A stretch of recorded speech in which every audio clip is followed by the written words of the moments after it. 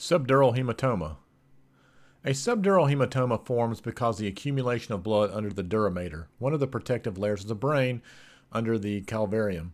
The understanding of the subdural hematoma relies on knowledge of neuro and anatomical sheets covering the brain. The brain is the central repository of delicate neural tissue.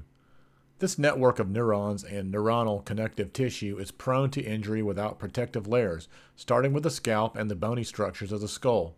The brain finds its protection under the skull by the meninges that comprise three layers. The inner surface of the skull towards the brain includes, first, there is a leather-like structure called the dura mater, derived from the neural crest adhering to the periosteum and facing the other meningeal structure, the arachnoid mater.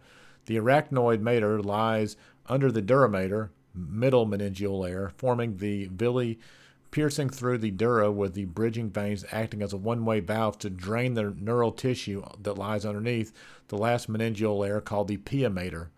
These so-called bridging veins may rupture when direct opposing forces rupture their thin walls, releasing blood under the dura mater, forming a subdural hematoma.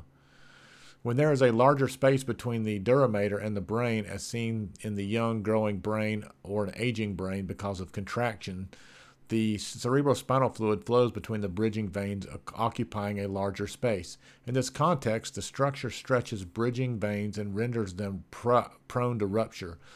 A small extravasation may resolve spontaneously. A larger bleed may augment the distance between the bridging veins and trigger an extensive amount of blood layering around the brain, slowly augmenting subdural space, decreasing the space of the brain, leading to herniation of the cerebral structures. Etiology. In the pediatric patient, trauma is the most common cause of subdural hematoma. Contributing factors include blunt and shearing injuries. Cranium extraction device use and traumatic birth delivery accounts for a majority of the subdural hematoma in the newborn period. However, after the newborn period of age until 2 years, the cause of subdural hematoma is predominantly due to accidental injury or intentional head injury.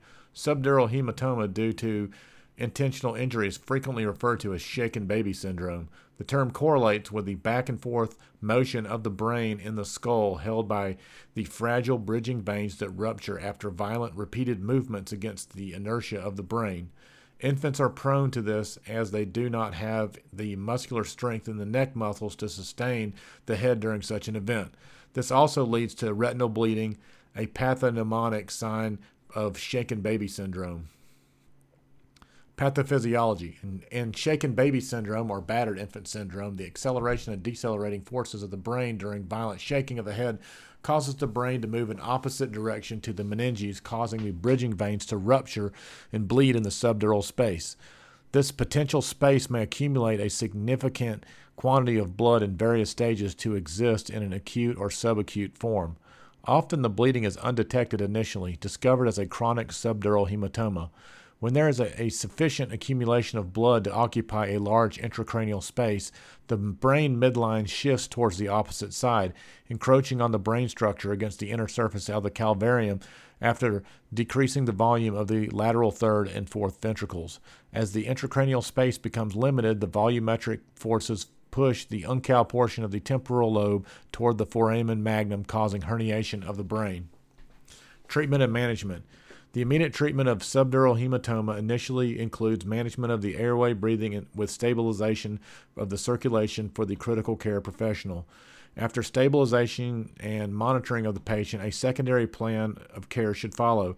The management must include the involvement of neurosurgery and neurological consultation with consensus on the injury and a determination of the immediate and long-term consequences. Conservative non-surgical management for subacute and chronic subdural hematomas is appropriate if the accumulation has not extended further into the calvarium as to cause impingement on the brain or the brain stem. In contrast, a subdural hematoma that is quickly increasing or causing any signs of increased intracranial pressure, for example, hypertension, bradycardia with erratic respiration, should prompt surgical evacuation and is paramount to preserve vital function. In the interim, the clinician must begin immediate medical management. These measures include sedation, neuromuscular blockade when appropriate, moderate hyperventilation to a PaCO2 between 32 and 36, adequate oxygenation to maintain SpO2 greater than 95%, head elevation, and avoidance of hyperthermia.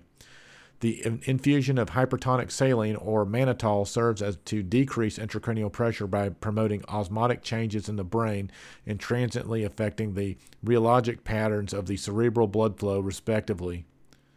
Differential diagnosis.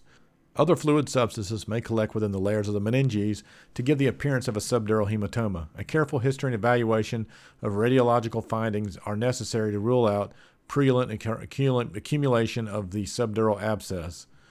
In certain cases, the subarachnoid space occupied by the normally occurring cerebrospinal fluid with a natively decreased brain mass, as in hydrocephalus ex vacuume, may give the appearance of a subdural hematoma. Prognosis. The prognosis of children affected by subdural hematoma is widely variable and depends on the extent of the intracranial injury. Many cases of subdural hematoma, either traumatic or abusive, remain undetected. However, many children live with severe neurological deficits, including seizures, neurodevelopmental delay, with static encephalopathy because of severe, devastating neurological injury.